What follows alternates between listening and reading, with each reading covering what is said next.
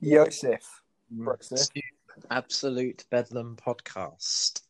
I Nice. have with one of my long-term friends, musician, dog lover, guitarist, singer, and potential Halloween advocate. We'll get through to that. Nikki Smash. Hello, Nikki. How are you? Hey man, how's it going? Yeah, How the devil are you, my friend? I'm good. We've been chatting a bit, haven't we, off and on? Yeah, mate. Yeah, we've been getting it on. That's it. But yeah, everything's good here. I'm a bit sick of my house. Yes, I want mate. to go out, explore a bit, but you got to do what you got to do at the moment. Yeah, mate. Well, I think exploring is for the wicked. Yeah. It's you just can't get out and do stuff, man. That's it. We're stuck inside, That's it. I went out a bit earlier with my girlfriend and my son, and that was cool. But oh, you left the house, did you? Yeah, we left the house, but was it Tesco's? No, it wasn't to Tesco's. It was to Portland. Oh, sick. There's quite a lot of there was a pirates graveyard that we went to. I didn't realise I'd not taken Hannah there before. Oh, sick. Because I've been Weymouth born and bred my whole life, whereas Hannah's been all over the place. Yeah, I'm sorry to hear that, dude. Hey, yeah. So, a little bit of a sheltered life, and I think that anything past Yeovil is up north.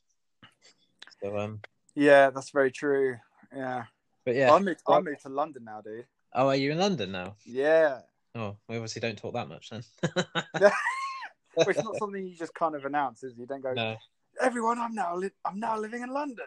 Yeah. Although I have just done it on a podcast, but yeah. That's different. What's London like? Is it all right? It's very London.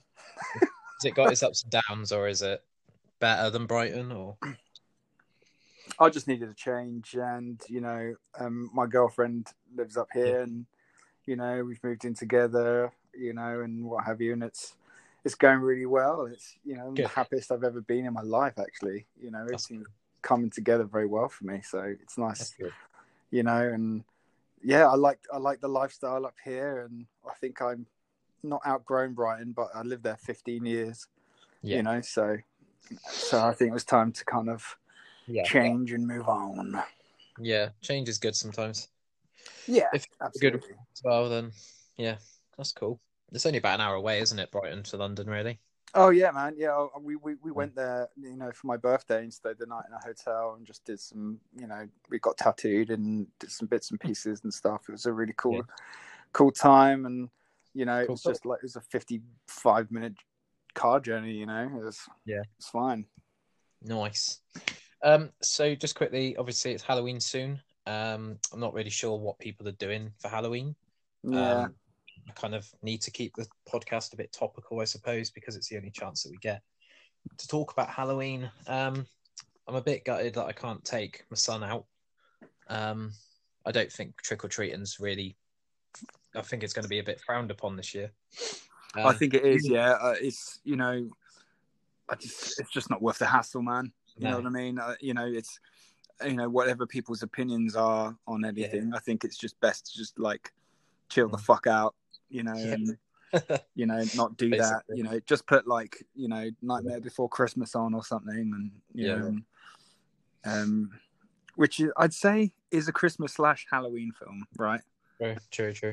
So yeah, you can get away with that, or like Frankenweenie or Hocus Pocus. I'm just naming Disney films now. Coraline. Yes, that's actually a really scary film. That's a terrifying film, dude. Yeah, it's got the buttons for eyes or whatever. Yeah, that's scary shit, dude. Are you into Halloween? I am, mate. Do you know what? I'm gutted that we can't do the Rocket Dolls Halloween Riff Spooktacular this year. Yeah. Totally gutted about that. But obviously I want people's, health first and what have you. And it's a shame because we've sold out every year that we've done it, Oh, okay. Nice. Which has been great, and every act that we've had on there has been sick, and we even had PK Malley, comedian compare, radio DJ last year, and it was just really building some good hype, and it's just a shame we can't continue that this year. But that it is what it is. Could you do a live stream or something, or some sort of virtual gig? Or I'm not obviously not about right that now. shit, man. I mean, It's a bit 11th hour now, isn't it? But well, yeah, it is, and also I think if it's not going to be done at like pro level quality, you know, it's just shit. In my opinion, it's great that Billy McBilly can do a gig on his shit acoustic, with a shit interface, into Facebook Live, and that's rad. If that's your vibe, then sick. But I'm just not about that bollocks, man. Wait until it's the real thing. Yeah, it's like do it or don't do it, man. Or if you're gonna do a live stream, like you've got to put like the production in. It's got to be you've got to have a good guy that's gonna record it first. It's got to be well mixed. Then you've got to like sync it to the video, and the video's got to be cut nice, and you got to plan it properly rather than just winging it, because it's just gonna hurt you really if you release it. I think so, dude. Yeah, unedited, everything. Yeah, yeah, definitely. That's fair enough. That's cool. So how is the Rocket Dolls? You all keeping sane? Say that again, dude. We're all keeping what? Keeping sane? I don't think so, man. I think we've all totally lost the plot now, and life is very different in the Rocket Dolls now. I think during COVID and stuff, there was so much banking on this record and this tour. We were on a world tour. We were playing, like some southern states of the USA. We were playing France, Germany, Spain. Obviously full UK, and we were going to play Australia and Japan, and it's all gone, and stuff like that hurts a band. So if I'm honest, I'm not quite sure what the plan is from here on with the Dolls, because it's it's been around for 12 years. It's kind of done what it's done, I think. Not that I'm saying that it's over. But I think we're probably just going to hit a hiatus and probably go off and do different things for a while. I think probably. I'm not saying that that's an exclusive, dude. I'm just saying I think it's probably just the realistic avenue for it. Yeah, I know. Obviously, knowing you for the length of time that the Rocket Dolls are about, that you've always had like an opportunity to do like a solo thing. I think your dad's a bassist. Is that right? Yeah. Does he live in the Isle of Wight or something like that? In Jersey, man.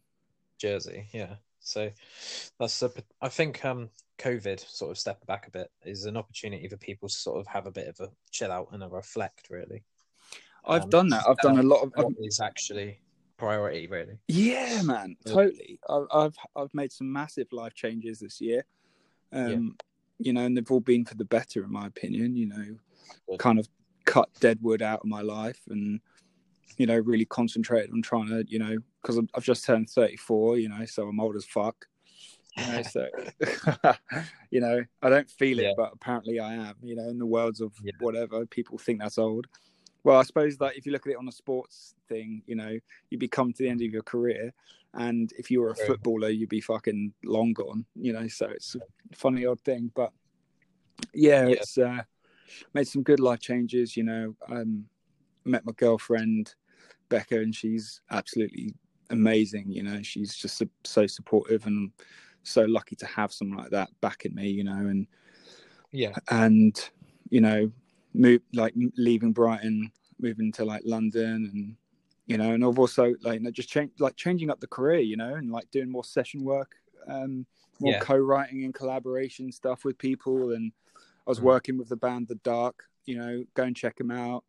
The Dark Official across social media. Brandon is just an absolute genius, dude. Like, oh my God, that guy's just, when you see people and you're like, God damn it, this guy's just so talented, and it's just like, it's effortless for him to just do everything great. And I take a lot of influence from him just about how he does things. So I've actually going to be doing a solo record with him, so. Oh, okay. Yeah, so I can't wait for that. And it's quite different to the doll stuff. I mean, in the essence, it's me. I write everything in the dolls, and so I'll be obviously course writing everything again, but so obviously it will have some similarities, but like the sonic side of it, and kind of like, it's nice to kind of play with some different players and all that type of thing. Do you know what I mean, dude? Yeah, I do. Yeah, pushing people to the limit, I suppose. If someone's got like a different style or a different sort of drum rhythm to them, or they play in a different way or something like that, then sometimes that can give you a bit of a challenge, can't it? Yeah, definitely. And I've got a really good set of musicians for the record. I've got Lizzie Hayes from New Device. She's playing the bass. And she's an incredible talent and just a great chick. And I've got my good friend Paul White, who was in the Defiled and the Cult Classics and Bootyard Bandits.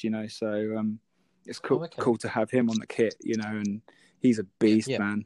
So I toured with him a fair bit last year and became good friends. And yes, and now he's like hitting the tubs for my solo stuff. So it should be sick. That's cool. I've got to admit, I can't until you mentioned the Defiled. Then I completely forgot that they existed. They were around for quite a while, weren't they? Yeah, that was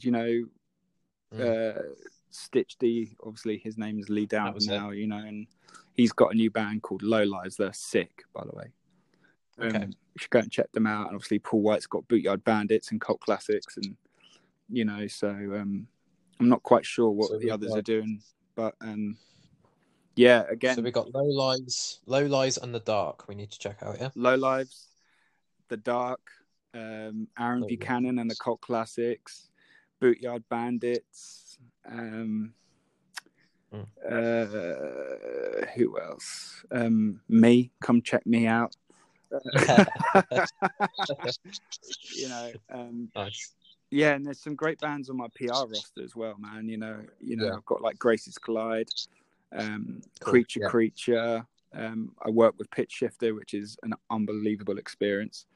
And yeah, there's like Midnight Drive, Meta Summer, PK Malley, the comedian, he's on there as well. So yeah, I mean, lots to check out, peeps. Lots to check out. Yeah. I think people need new bands at the moment, to be honest, because I don't know about anyone else, but I tend to listen to the same sort of 5 artists over and over.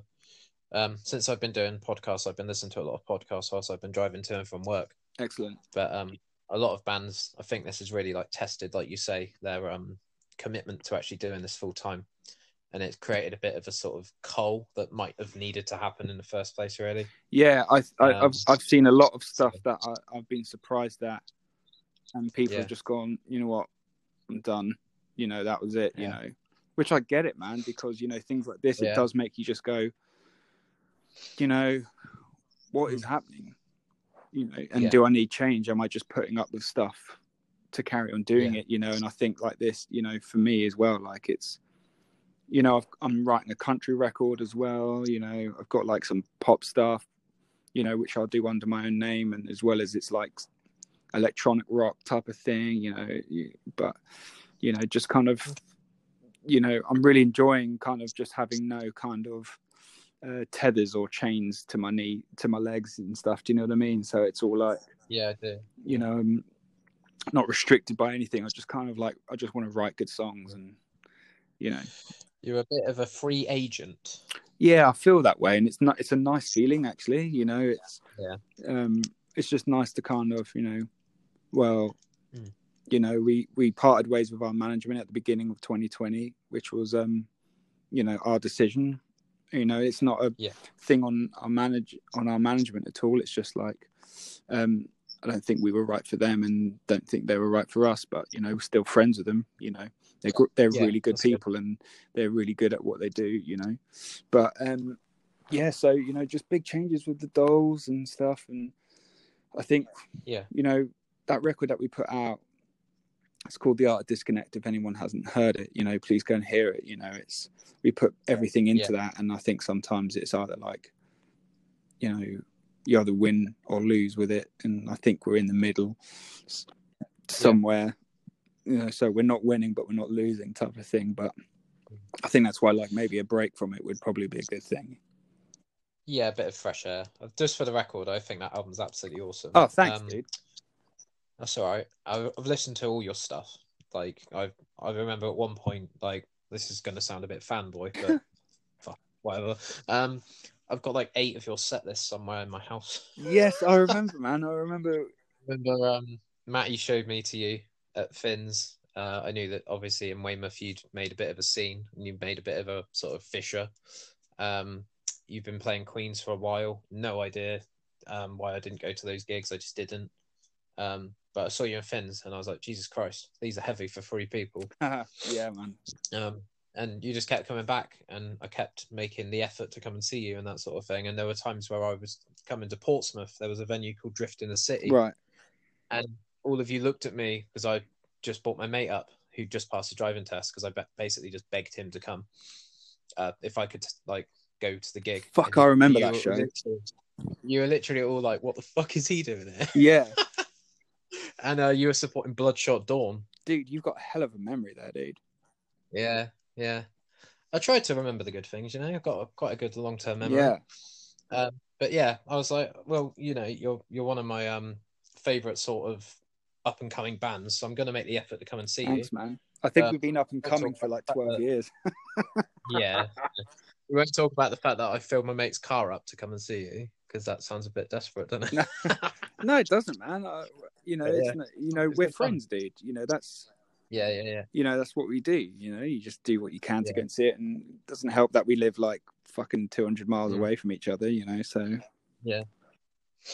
yeah, I'd be up for doing like a half and half trip at some point or something, because unfortunately we're in a bit of a situation where we've both obviously been in bands, and the only time we could really spend sort of, I suppose, quality time together was when we were both playing the same gig. When we share a green room. There's a few decent venues in Brighton that I would quite like to check out. I'm not in a band at the moment, obviously. Why not? But yeah, I just I want everything. I don't know, I think life would just be a bit too hectic for me. I've got a 7-year-old, I've got a girlfriend, I've got a job that I work 9 to 5 Monday to Friday. I can drive now, which is quite ironic. I've mentioned in the last podcast that I did that the second I came out of music, I learned to drive. It was completely backwards, because now I've got all the freedom in the world. But I just, drive to and from work, basically. But I still play bass now and then. I do miss like doing it properly, but I just found it to be such a slog. Dude, I think you bought like my dad's rig. I did. I bought your dad's Fender Squier 5-string, solid black fingerprint magnet bass. Dude, that was a meaty bass. Yeah, it was nice. Yeah. It had like an ebony fretboard. Yeah, dude. Yeah, it was serious. Yeah, it was really cool. Yeah. Very dark. Yeah. It was really chunky, that thing.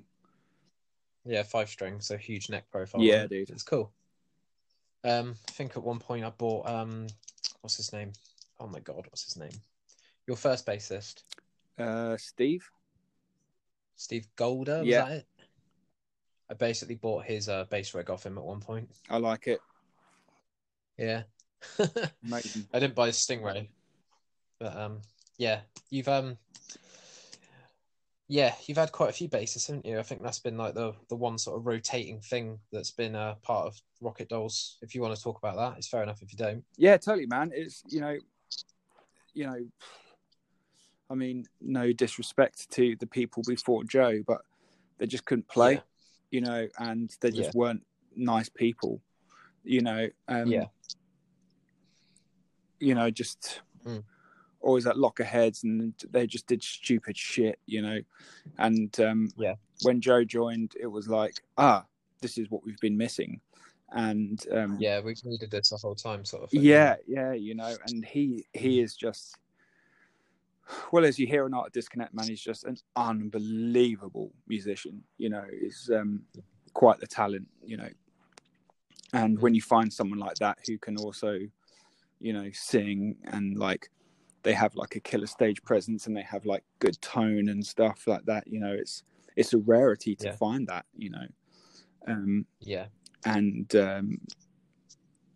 like we're not like the most, I don't know, we're a peculiar band, musicians like us, but I'm not sure the public do. And we're really geeky, we love like our gear and sorting all the tones out and stuff. So finding someone like Joe who's like well into all that stuff, I think helps, because we really care about how we sound live and on the record and stuff. So finding someone like that is like, it's life changing, because it's always been a fight. It was always such a fight, but then when you get someone like him and you're like, fuck, you know, imagine if we found him 5 years Yeah. prior, you know. I'm sure Yeah, things I would know what be you totally mean. different, you know. Yeah, I remember first time I saw you at Finn's, I thought that your other guitarist was somewhere because you had two cabs and two heads set up, and I was like, Jesus Christ, that's a pretty substantial rig going on here. And then I found out that it was you, singing and playing guitar by yourself with no other guitarist, and I was like, this guy really genuinely cares about the way he sounds Yeah, live.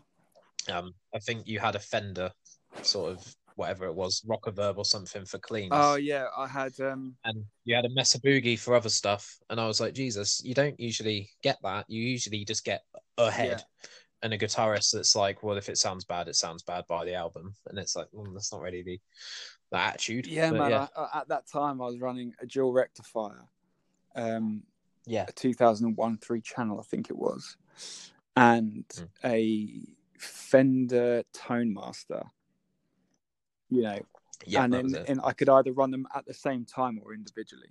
So it was a really cool rig. And then I had a dual orange rig. I had 2 orange heads, 2 Rocker Verbs, and then I had a Mesa and an orange, which was a really, really cool tone. It was like really old school though. But my current rig now, I work with Victory now, you know, as an endorsee, and like I've got all my stuff like rigged up in a big fridge and got like a big, you know, Gig Rig GT channel selecting thing, and like it's all MIDI controlled, and it's the best, the best rig I've ever had.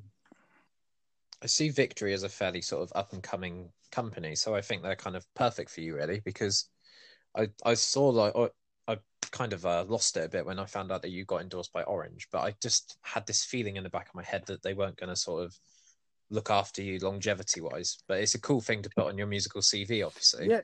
You know, you've got Mikey Demus from Skin Dread, and you've got like, you know, Stone Sour, Down, all these crazy bands using Orange, and it wasn't really built for metal, but you just see all these bands sort of diversify and adapt the amps and turn it into something else, which is really cool. Yeah, well, but I kind of felt that was going to happen really with you. Well, to be honest, man, you know, Orange were one of the nicest people I've ever worked with. Like Neil Mitchell there, he looked after me so good, man. And he, you know, he went above and beyond if I needed stuff. When I got a load of stuff nicked, he, you know, Orange were great at just loaning me some stuff for a couple of tours, a tour, you know, and then obviously gave it back at the end of the tour. But the reason I left Orange was nothing personal. It was just more like, I just, you know, it's all on good terms with them. I think so highly of that company and the people that work there. They're great. But I just needed something different, man, you know, and as I was kind of like, the thing with like Orange, and this is not a bad thing, it does a thing. You know, and it does an Orange thing, and the Mesa's the same, like it does a thing, and these, and like Fender, they do a thing, you know, and same with Marshall. But Victory seems to be able to it's like able to wear different hats at many different times, and it just feels more responsive and different under my fingers, and it's just something that makes me really happy when I play it, you know. So, like, if you listen to the Deadhead record, for example, that is just all Orange and Mesa. Like, it's just, you know, left and right, you know, big stereo rig. And the new album is completely 100% Victory, you know, and Victory cabs. Like, you know, it's just like 100% Victory through and through. And, it's just a phenomenal tone on that record, if I don't say so myself. So, you know. Yeah, it's good. It's really good. That's really cool, because I think when you are a free piece, and like you say, sometimes you get frustrated with stuff, it's important to have gear that you can write with and learn, you know, stuff along the side of other people that are, you know, learning stuff at the same time. So that's really good to hear that you've adopted it in such a way that you're sort of learning as you go. Well, I think as well, it's the first amp rig that I've had where I'm able to do different sessions for different genres and not change a thing. Yeah, which is quite a thing, you know. It's I don't have to, like, the only thing maybe I'd have to adjust is like the gain, you know. But each guitar responds so well. You know, it's quite it's quite a thing. You know, other stuff that I like is like Bogner and Sir.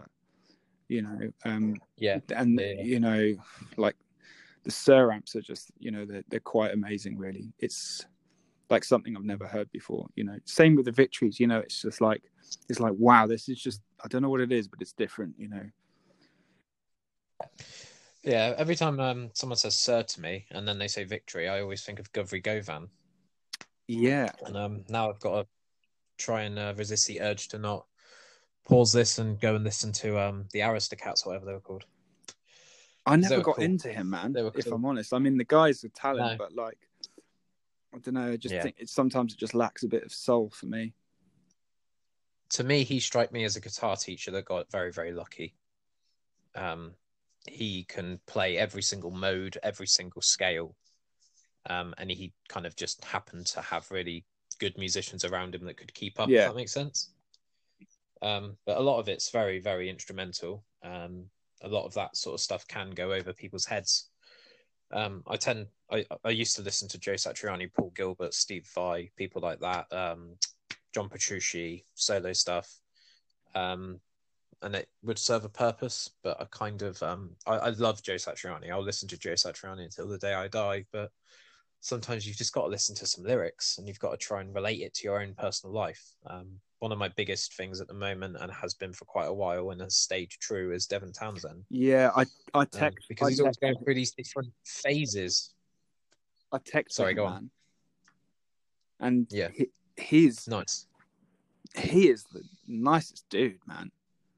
He's such a lovely guy, dude. Like, I was expecting this like moody fucking asshole, you know, and I was like, oh man, you know, you know, this guy's going to be giving it the fucking big one. But he was like drinking tea, you know, chilling the fuck out. And I was like, hey man, I'm your stage manager tech for today. And he's like, oh man, nice to meet you. I really appreciate what you're doing. And I was like, oh yeah, no worries, man. Anything you need, you know, I got it. And I think he asked me for two things: one, where the toilets were, and can he get more water?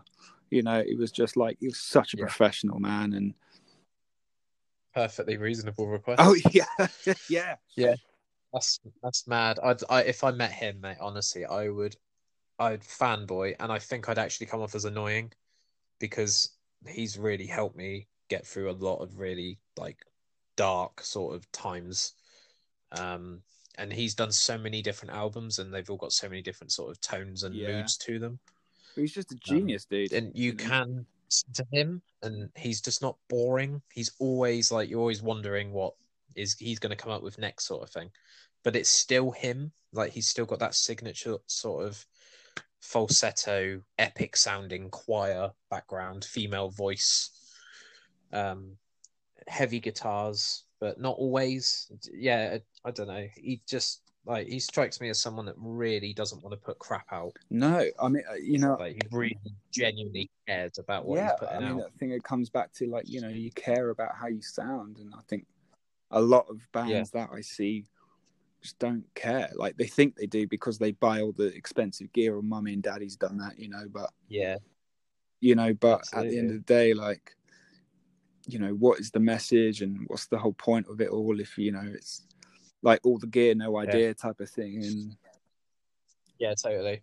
You know, totally get that.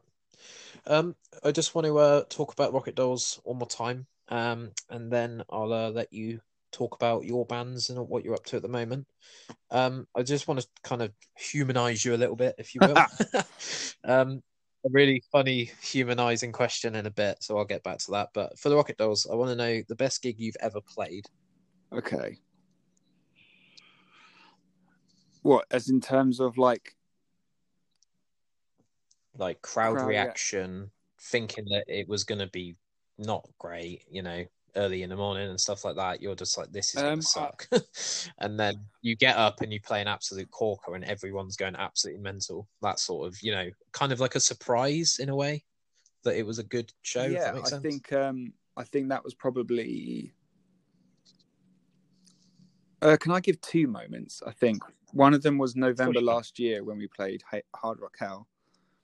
And there wasn't many people before us.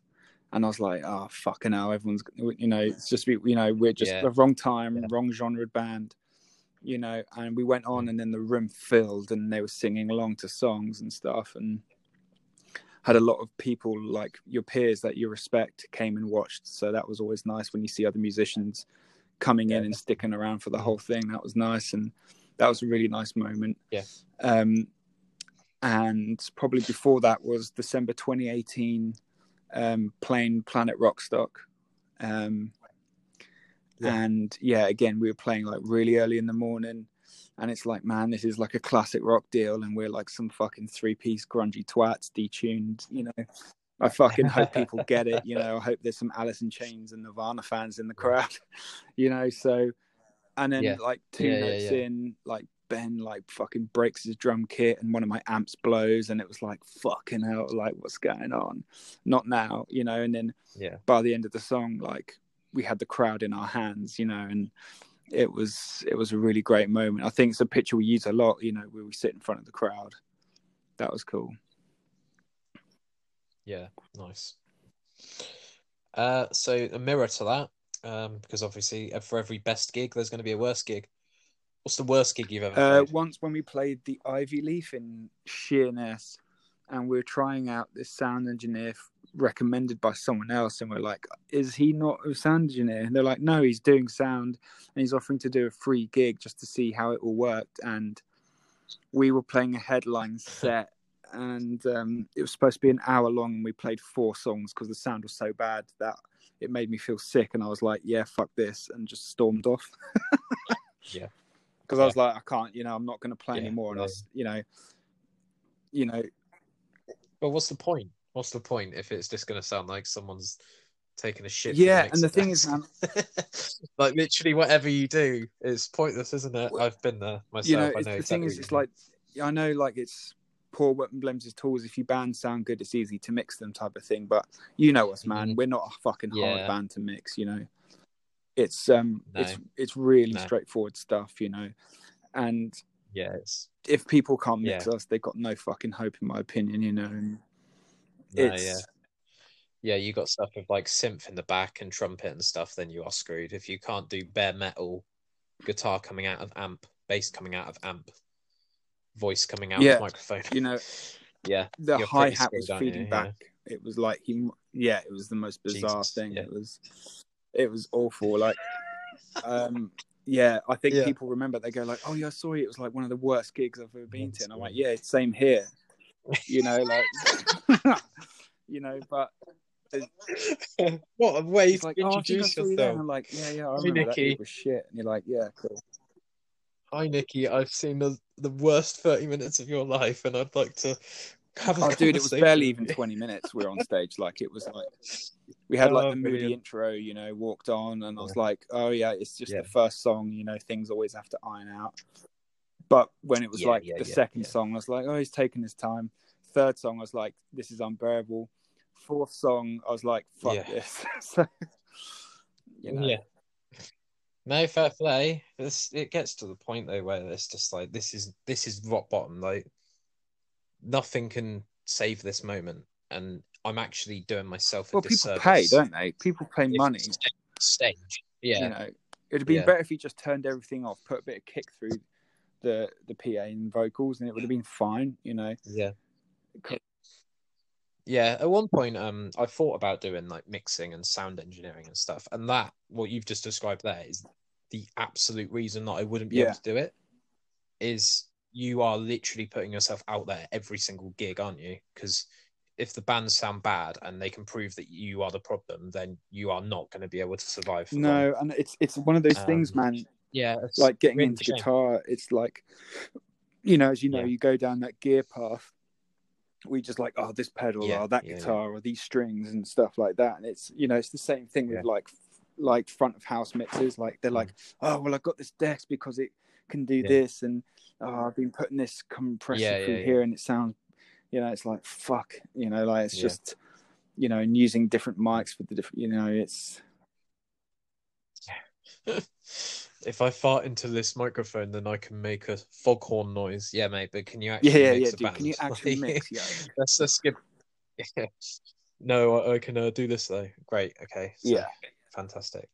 But yeah, I can see like when I was in Hourglass, I was doing gigs at the Weymouth Pavilion, and I could quite clearly see why some bands were absolutely set on bringing their own mixing people and their own sound engineers and their own desks and Yeah. stuff like that sometimes.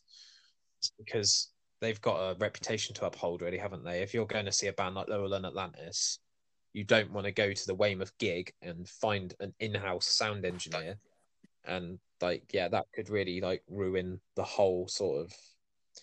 They won't ever want to come to Weymouth Yeah, again. man. Let's put it that way. We played at that place. We opened for Funeral for a Friend there, I think. Yeah. Yeah, you did. Yeah, Yeah. Yeah, I remember that. Oh, I miss Yeah. Hourglass. It was good.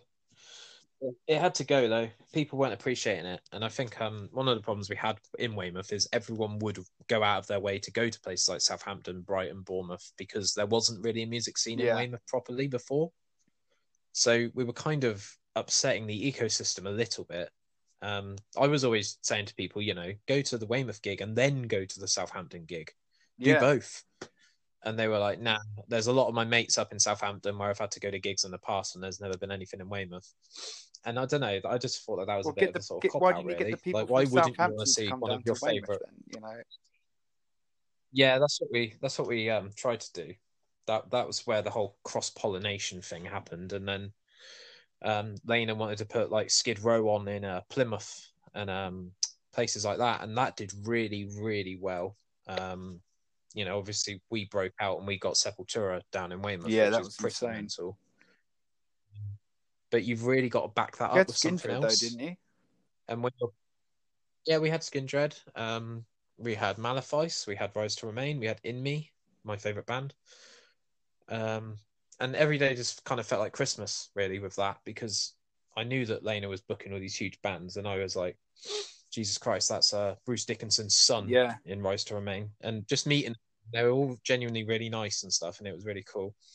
There's a few bands that, I won't go into too much, but they really weren't nice guys. Name one. A lot. Unearth's touring manager was one of the worst people I've ever met in my life. Like, he forced £10 into my hands and said, go get me some Benson and Hedges. And I was just like, what? I was absolutely shocked. I was just like, what did you just say to me? And he's like, yeah, off you go. I was just like, wow, you cannot represent a band if you're going to be that horrible. Like, I can't even imagine what kind of tour they went through if that was their touring manager sort of thing. But the drummer on that tour was the drummer of Killswitch Engage. And he gave me a bottle of Jägermeister at the end of the gig. And I was just like, oh, okay, so these things sort of come in waves, because I was still learning how to do like proper sound, proper gigs, proper, like really nice venues. Like Weymouth Pavilion's a huge venue, and I was so used to putting gigs on at Finn's where it's like 100 capacity. Obviously, it's really cool to sell out Finn's and stuff, but you kind of think, this has layers to it, this has levels to it. What can I do next? And Lena, I don't know how he managed to do it, but he rubbed up a few people at the Pavilion and they started putting gigs on and he started selling out the Pavilion. But that was quite an interesting time for me. I don't want to. Well, no, that was around the Olympics as well, wasn't it? Yeah, it was cool. Yeah. 2012, good time. Funeral for a Friend, I think that was the weekend of because we had to get down there at 7 o'clock in the morning for a fucking 3 o'clock sound check. It was bullshit. Yeah. Logistics, mate. It's absolutely brutal. Yeah, I think I've harped on about this in my previous podcast.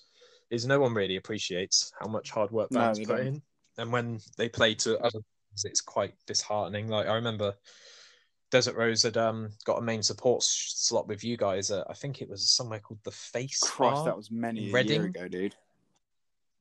Yeah, and I was absolutely like, oh my god, we're supporting the Rocket Dolls. This is so cool. And dude, we literally played to no one, mate. Like, I was so like, I actually felt like I'd been on a peak, and then I'd just gone like nosed. The promoter was awful for that. I can't remember his name, but Yeah, something like that. And I remember you pulling me to the side and going, "Mate, this is just another Tuesday for us." So I'm just like, "Oh right, so this is normal then." And yeah, I think, to be honest, it sounds to me like your hiatus is pretty well justified, mate. If you want to do some different styles and you want to do things at your own pace, then more power to Well, the you. thing is, Take your time. It's like, I'm not getting any younger. I want to, I've only got like maybe a year or two left to extend that time of being, of starting a family and, not starting one, but you know what I mean? Like, and, and I've just got this new job at BIM London. Yeah. Yeah, I want to talk about it's, that. And, I've got to think of like, I don't think my time has been and gone or anything like that, but, I'm in my mid-30s now, and I don't think I'm going to be playing Wembley anytime soon. So it's not that I'm giving up or anything like that. It's just that, like, I think that thing has been and gone, and there's bands that have been around a fraction of the time that we have been around, and they're much popular, and maybe we just weren't cool. I don't know. You're definitely cool. I think sometimes, like you say, you've got to have a level of, if this doesn't happen by this time. I think a lot of people live life without deadlines, and things slip, don't they? They just slip. It's not your fault. Someone in the band has a kid. That's them out of action for 2 years, basically. Things might not be the same when they come back, stuff like that. But I hear the phrase on some of the podcasts that I listen to, like delusional optimism, and like manifest the destination and stuff like that. But there has to be a point where the wheels fall off and you go, actually, this really genuinely isn't working, and I'm currently running this entire thing at a loss. Like, how much more debt can I accrue? Like, I've got to recognize this brick wall in front of me and try and take another approach, really. And it sounds to me like this lecturer thing's helped you out with absolutely, that. So did you want to talk it was about an opportunity that I've been hunting down for a while.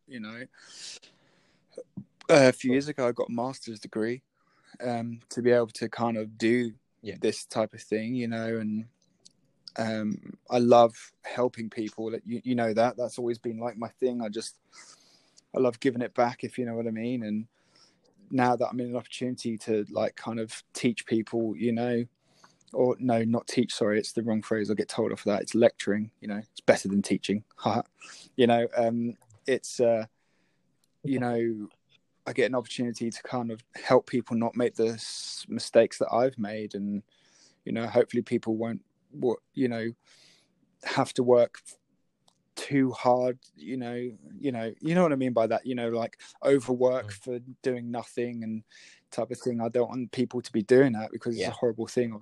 I've never really had anyone steering me. It's all been through, trial and error, and and people think, oh well, it earns you stripes, but as much as you're earning stripes, you're still picking up dents and scratches, and after a while the scars show.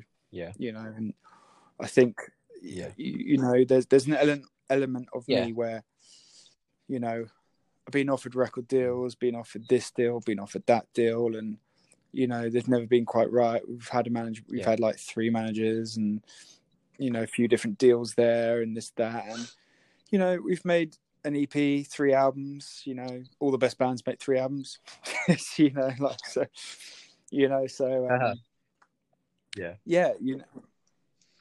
think a lot of it's like, sorry to interrupt, a lot of it's like realism of like my Ford Transit van doesn't run on exposure. It runs on, and if you're not going to give me some fuel money, then I'm sorry, but this isn't worth my time as much as it's not worth your time. I do think promoters, like, not to rant on about this, but I do think some of them really, I think 90% of promoters I've dealt with don't actually promote, they just book. There's there's 2 different things that people need to be aware of. People think that they're a promoter because they have a Facebook group, or they own a venue. It's like, no, they book bands, but promoting them's a different thing. And it's a shame. Definitely. But that's just, it is a shame. Yeah, it's a funny one, man. People join people it for think the wrong they're reasons, gonna fuck chicks, and and Yeah, they want the clout and they want the fame, but I they don't talk really about want to that in put my the hard lecture all work the in. time. I was like, if you just removed fame from the Yeah. ideology and just worked on making a living, you'd have success with like far quicker. But do you know any Don famous King, promoters? Eddie Hearn. Like, yeah, not music promoters though. yeah, the Zone. Yeah. No, it's weird that you would join the promotion company or the what's the word? The industry to do that to get famous. Like, I just don't understand that as an excuse, really. I feel a lot of people you see, like, you know, the venue pays the promoter to put a gig on, and the promoter, say for example, gets 300 quid, and then a band goes up to the promoter and says, "Is there any chance we could have 30 quid petrol money?" And the promoter basically just straight up lies to them. I'm just like, what? Like, it's 10% of what's currently in your pocket, mate. Like, what's going on? And I remember there's a band I want to interview Johnny Halpin from Griever at one point because they've just called it a day, which is a real shame because they were pretty decent. And he came up to a promoter once. I can't remember who it was. I won't blast him or anything like that. I'll talk about it on Johnny's one. But the promoter said to Johnny and Griever, "You guys really have to earn it if you want to get paid." And I just thought, what does that even mean? Like, do you have to like do a backflip off the stage, or do you have to like? I don't get it. Like, you should set stuff like that up the night, The really, thing is, shouldn't I've you? got a weird opinion on this, right? Is that the artist in me, the musician in me is like, fuck you, you know, I've put so much hours and stuff, you know, and I'm spent time creating songs and, you know, buying gear so I can sound good and, you know, when people see me, they go like, oh, this is fucking great, you know, but at the same time, like promoters, if they're making a loss and the band and them are not pulling numbers, then no one can get paid, you know, if no one's coming through the door. So I understand sometimes when people are like, well, I can't pay you because there's not many people here, you know. It's like, well, you know, you took a gamble on us and we took a gamble on you and it hasn't worked out, you know, maybe we should just split the money rather than you keep it all. I don't know, it's a funny old thing there, but same thing with the Dolls, man. It's like, I'm not gonna lie, you know, our record went to number 12 in the rock chart, which is amazing, right?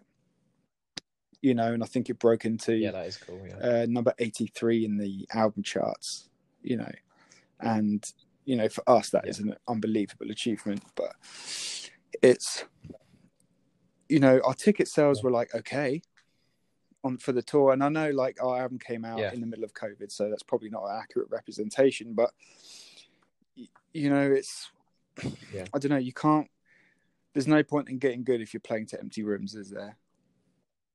You know, there is that side of things as well. So you know, it's a lot of effort to do that if no one's going to come to see you, you know. So I think for me at the moment I'm concentrating on work life and concentrating on, you know, being the best Nicky Smash I can be, and I'm still writing. It's not I'm stopping. You know, I've got outlets to put music out. You know, it's not hard for me to write songs, record them, and release them. You know, a lot of people, that's the hard bit. You know, but you know, I'm in a position where I've got great musicians around me wherever I look, and they want to play with me and they want to be a part of anything I do, whether it's gigs or not. You know, because of the quality of what I want to do and. That's not a big-headed thing, right? It's just like I know my strengths and I know my weaknesses, and you know, I want to kind of put some things together where I can solidify a future for me, and I know I can put music out anytime, you know, and that's what I'm going to be doing. So, you know, I think you handle promoters a lot more professionally than me because I was very sharp with people. I've always been quite sharp with people. I've calmed down a lot lately, but I think that I think I'm a bit too planned. Like, I'll message the promoter saying, you know, exactly what gear do we need to bring to the gig? You know, are you going to pay us before or after the gig? What time do we need to be at the venue? And I've met other bands in the past that are like, mate, just get there for 5 p.m. Yeah, Don't there worry is an about element anything. of that. And I don't, yeah.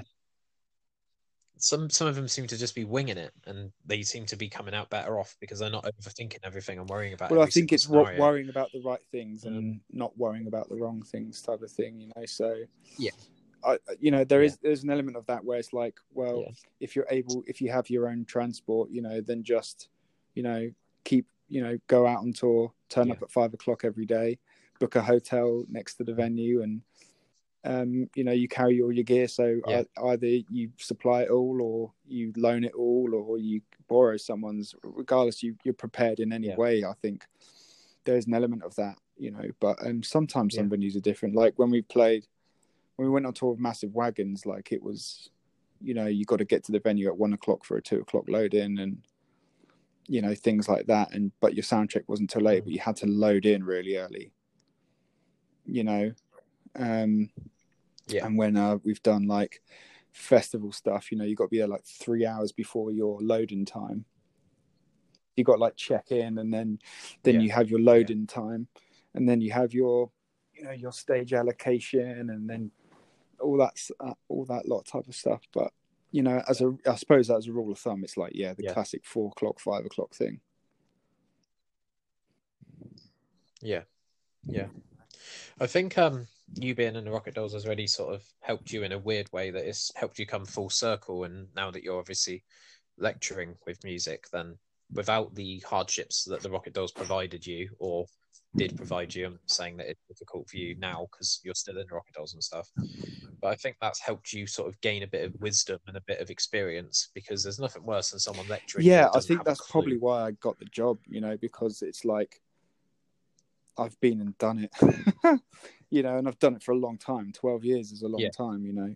You know, people don't even last that long in relationships, for Christ's sake, you know, and I've been in a band for that long, you know, over a decade, you know. So it's there's times of like pure joy and ecstasy, and there's times of just like absolute hell, you know. And it does make your skin thick, but it does jade you, you know, because like after, you know, especially something like COVID, man, you know, like, and of course no one can prepare for that, but when you put everything into your record and spend like £20,000 on it, and it got to number 12, and that's sick. And we got to work with like Chris Sheldon, and you know, who did like Foo Fighters and Biffy Clyro and stuff like that, and Feeder and Slaves to Gravity and all that lot, you know, which is you know, an amazing achievement as someone who I've looked up to as a kid, you know, and now I can call him my friend, which is lovely as well, you know, and which is a really cool thing, you know. But like, again, you know, if you can't fucking tour it, it's all wasted. Now it's old, you know, it's like 6 months old, that record, which is sad. And you know, by lunchtime it was old.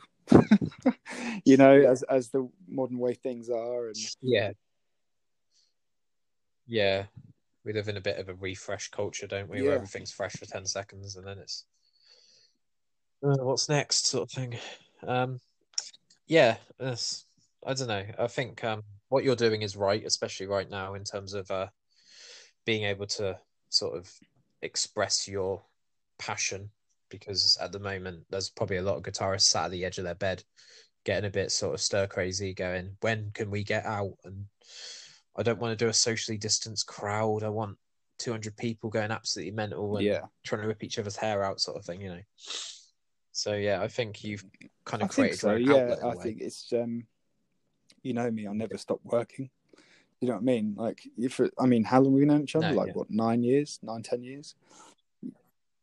You know, and 9-10 years. You know me, I've always worked, haven't I? Like constantly. Like, you know, I can't remember. You know, days off aren't really a thing. You know. That's You're like it, a shark. You got to keep moving. You know, never stop moving, type of thing. You know, and it pays off. You know, like I said, you know, you're knackered all the time, but you know. I think that's quite a good sort of analogy for something else that I wanted to talk to you about, if that's okay with you. It's about sort of you getting fit. And when I first met you, like, no offense, I'm a bit tubby now, though. It's gone full circle again. Are you? But I've got. Is that because the gyms are closed, or is that just fuck it? No, having a Twix, like, I don't care. You know, I can't get to the gym, of course. You know, And Yeah. you know me, I'm not like an alcohol guy. I never really drink it or anything, but No. yeah, I just had a bit of a stressful year, man, and I've kind of gorged a bit of food and that, and Yeah. you know, not being able to tour and not being able to kind of get to the gym.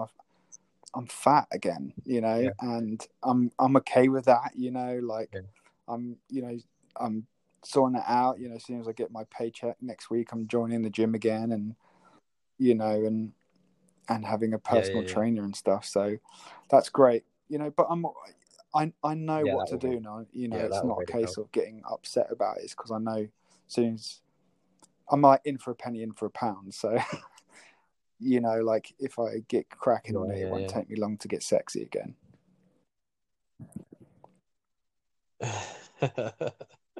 Nice. Yeah. Are you still vegan? Are you still doing all that sort of stuff? Because I remember I messaged you a couple of years ago saying, "Is it all it's cracked up to be? Like, are you hungry all the time?" Because you hear these things, don't you? And you're kind of like people always talk about keto and stuff, and I'm like, there's got to I've be read a lot side about effect the to this. keto. There's It's no so way unhealthy for you. if you can eat 5,000 calories a day. Yeah, there's a thing called keto flu, and it really knocks you for 3 weeks into your diet, and it basically makes you like super. What's the word? Like, it's because keto is such a heavy detox, and your body has to sort of catch up. And it just kicks your ass. And I think if you can get through that, then you'll be all right. But a lot of people go, "What the hell is this?" Like, they end up going to like A&E thinking they're going to die.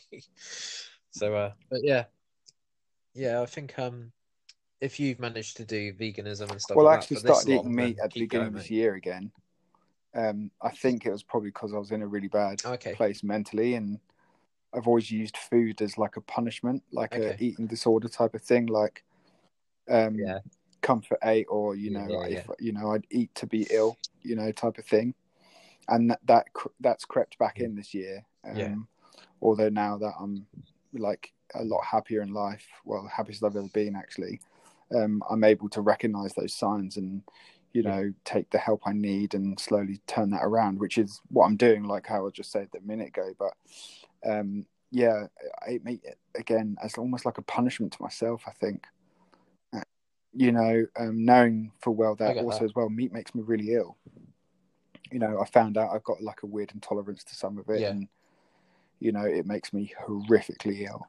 You know, so doing that, it's like self-harm, I suppose, to a way. That's what a therapist said. You know, so it's some form of that, and so it's only recently that very recently that I've actually gone back to it and really enjoyed it and realized what I was doing was wrong for me. You know, I'm not like a preacher for it. You know, it's like it works for some people, it doesn't work for others. You know, it's not like I mean, I like the taste of meat; it's lovely, but I don't agree with how it gets put on my plate, and you know, the things that animals go through for me to taste something nice just doesn't seem. The juice is not worth the squeeze to me. You know, so and like. I think they say like a 85% like plant-based diet is like the healthiest thing you can do anyway. So it's, you know, and I take supplements and stuff, and I'm fine. You know, my weight is just starting to level off and going to be losing it again. And yeah, it's good. You know, I'm not a preacher for it. You know. I'm just going to quickly end because I'm coming up to a 1 hour and 2 minutes, which is apparently Anchor's way of saying get off the podcast. Right. I'm just going to quickly re-add you if that's okay. Cool. Okay, dude. I might not be able to. Welcome back. Sorry about that. It doesn't get any more professional than this, does it? Really? No, mate. It's all good. It's all good in the hood. I had an interview or podcast last week with John Belfield, who used to be in Sanctuary, and that me in the ass last week because I forgot about that. So we talked for like 14 minutes, and I realised that I wasn't actually recording. Oh, for fuck's sake! So, yeah, I didn't want that with you. So yeah, that's pretty much summed up the whole sort of veganism diet thing, I suppose. So we'll move on to something else if that's all right with you. Yeah, of course, mate. Yeah. What podcasts are you listening to? What bands are we listening to? What sort of songs are we enjoying at the moment? Obviously, you've mentioned a few already, but that was just a sort of question I wrote down. Really into anything Brendan Urie, Panic at the Disco does at the moment. Listening a lot to Brothers Osborne, country band. They're great.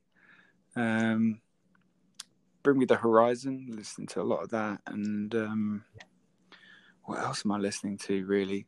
Alice in Chains, of course, always do. Soundgarden, always. Nice. Yeah, I mean,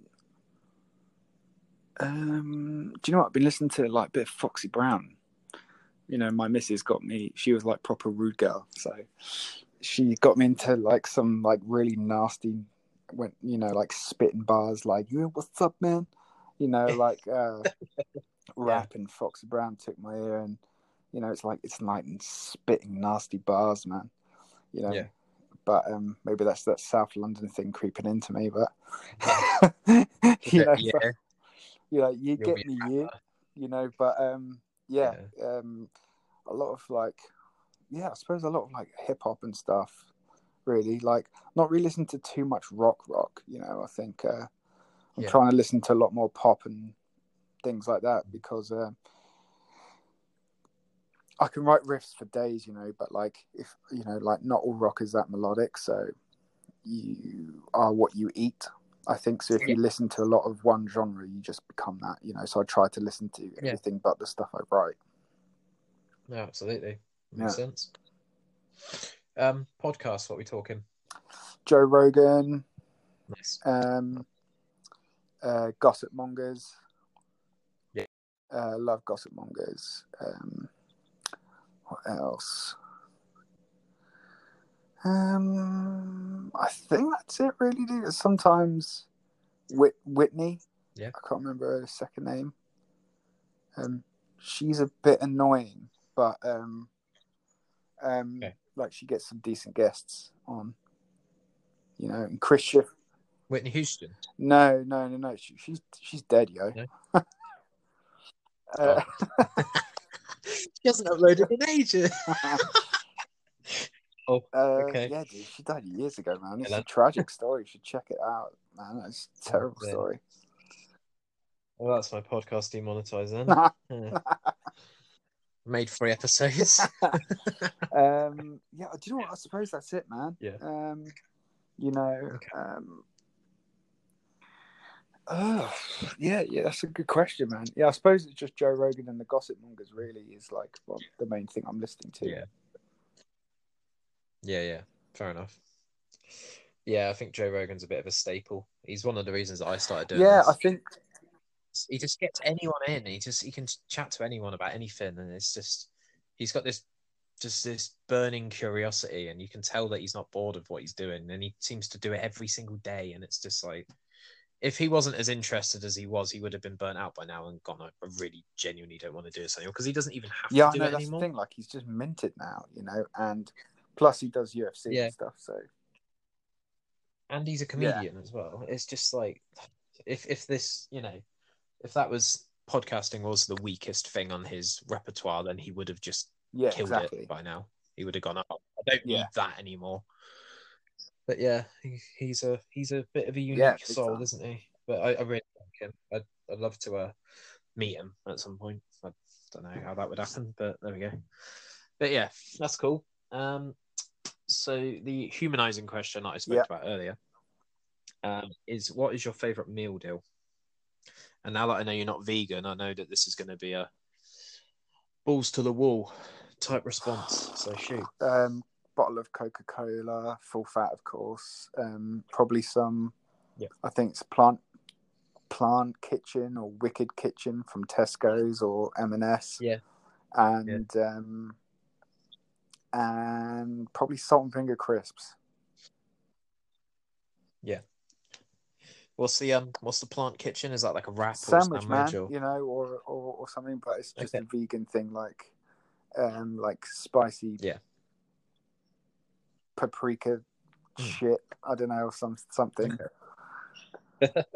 Something made of mushrooms, where they say it's like the same as like a chicken Yeah. tikka masala or something in a bap, but it's just mushrooms with sauce. I always think about getting like a vegan wrap or like something out of the ordinary for me because I'm a bacon, chicken, and lettuce sandwich kind Yeah, of I guy. used to be a BLT. And it would take quite a lot for me to. It would take a lot for me to deviate from that, but I really genuinely don't want to deviate from something that I can't eat.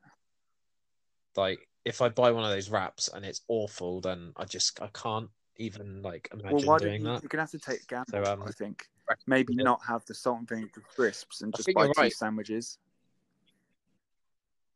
Because if one's shit, then you've got the backup. But if it is good, then later on you've got extra munch. Yeah. Mm. Always thinking ahead, man. I like the way you think.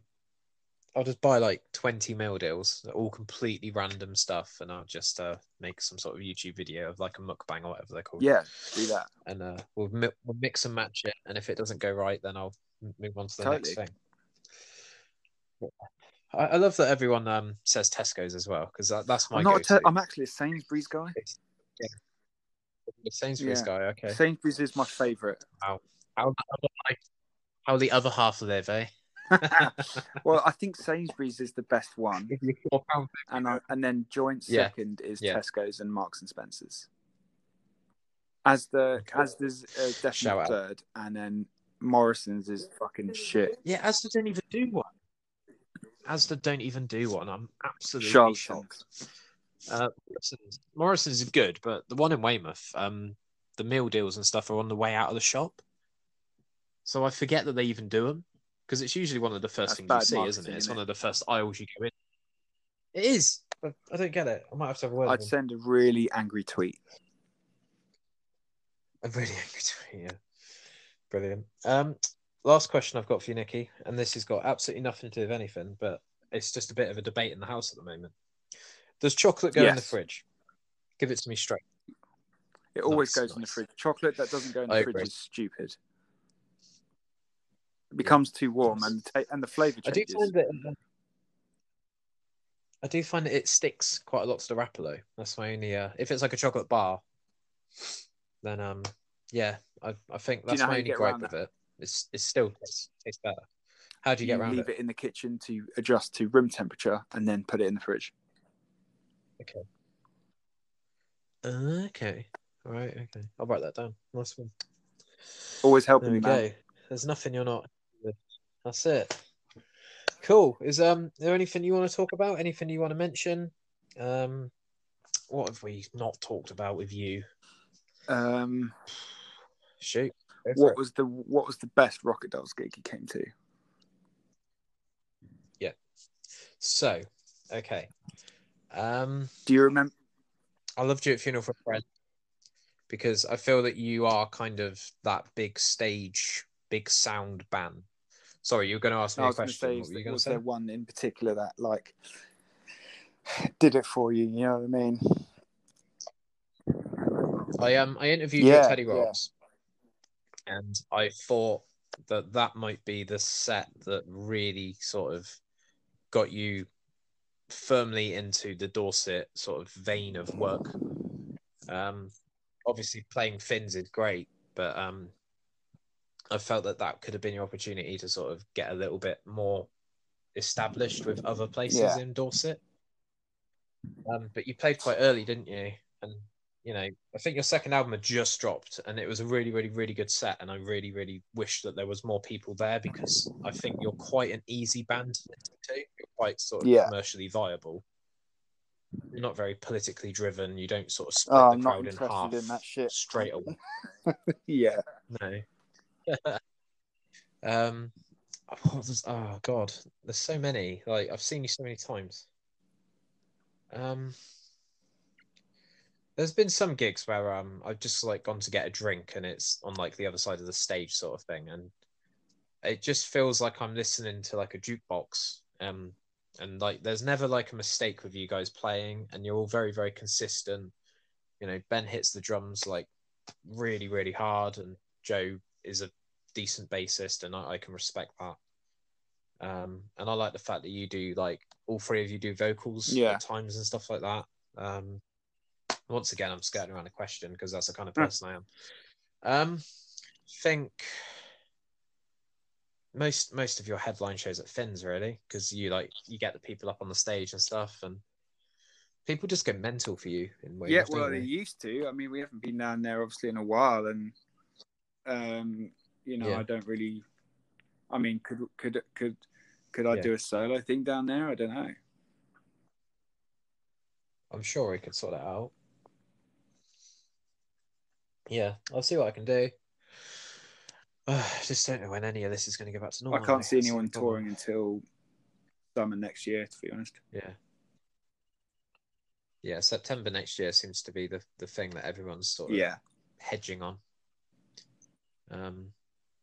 Hopefully COVID can start coming down a bit again, because we got really good at it at one point, and then it started spiking in Liverpool, and now we're back into sort of on the brink of lockdown and stuff like that again, and stuff's going into tier 3 and Yorkshire and stuff like that. It's pretty bad. What else? What other gigs have I seen you at? I think I saw you at a Battle of the Bands once. It might have been Champions in Bournemouth. It wasn't about the bands, but we did play there, yeah. No. I like that venue. That was a decent venue. I remember Desert Rose played there once, and apparently one of the tumble dryers downstairs caught fire, so we had to leave. And then 15 minutes later, we were all out back in, and the rooms were smoking. I was like, this is not right. This is like the Wild West. But that was good. It was a good gig. I don't know. There's let me put it this way. There's not been a gig that I've seen you play badly. That's okay. You tour quite a lot as well, so it's hard to sort of sustain your voice, isn't it? And it's hard to sort of pace yourself. So I think you've got that down, which is good. You're not like a bright-eyed and bushy-tailed, oh my god, this is my first tour ever, I'm going to give it everything I've got every single show, because you're only going to play 3 shows. The thing is, I think you have to make 80% as good as the majority of 100%, and make, and be able to perform at that 8% all the time. But you've got to make sure that your 8% is sick. Yeah. Enough. Yeah. Absolutely.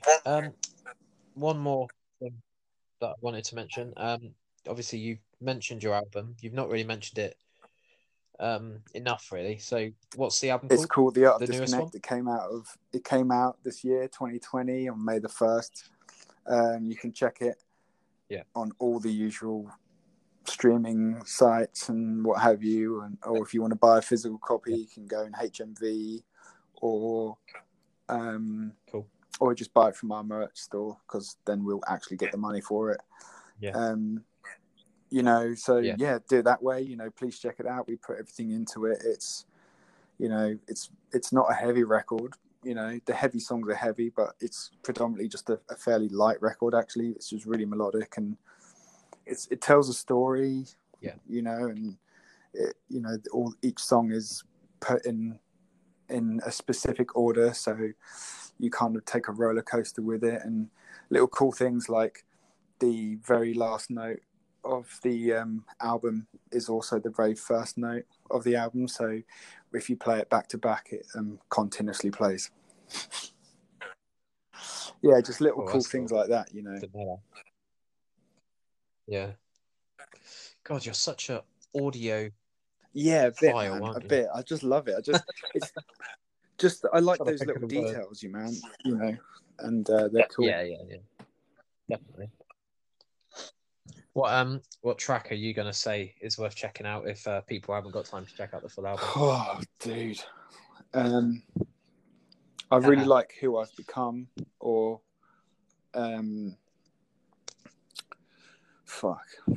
or The Grip, or Art of Disconnect, or Enthusiasm and Fumes, or that's a tune. I can't remember the fucking third song on our record, what it's called. I'm trying to remember how to play it in my head, and I'm like, it comes at a price. That's it. That's a great one. Oh, that's great. That is. Yeah. Well, I'll if you send me a message in a couple of days, then I'll add all the links and stuff to the description of this Sick. podcast, which is Yeah. on Anchor. And I think now Anchor, I'm at a stage where I can distribute this podcast. When I stop recording it, it will go to Spotify, Breaker, Pocket Cast, Apple Podcasts, thank God, Google Podcasts. That's and great, it will man. stay on Anchor. Nice. So hopefully the description will flow through, and we'll get you some. Yeah, well, you know, it's not even about the money. I just want people to come to the shows and just people. No. You know, everyone come follow me on social media. Just I'm at Nicky Smash on every platform. So, you know, just do so and come hang out. Yeah. And get me some money as well so I can buy all these meal deals because I'm not. Yeah, well, maybe you can get a meal deal endorsement, dude. Oh, mate. Don't. Every time that would be sick. I'd actually do podcasts every day if that was the case. Tesco's. It's only £3, isn't it? What's going on? You know... I get emails from the CEO saying we're currently washing our hands more, so I might reply to him going, "Look, mate, you know me, I know you. Let's cut a deal with the meal. Look at that. That's how you do it. Let's cut a deal with the meal, mate." Oh God, brilliant! As always, Ben. It's been a pleasure, Nicky. Nice one. I'm going to try and get Ben on the wicked, podcast man. Wicked, as well. Yeah, do it. Go for the lot. Yeah, likewise. Nice man. one. I appreciate your time, and we'll try and get this up tomorrow afternoon for you, and I'll let you know when it's up. All right, man, and huge love to the family. Nice one. Yeah. Cheers for checking us out, guys. Absolute Bedlam podcast. We'll absolutely get another one done next week. Thanks for tuning in.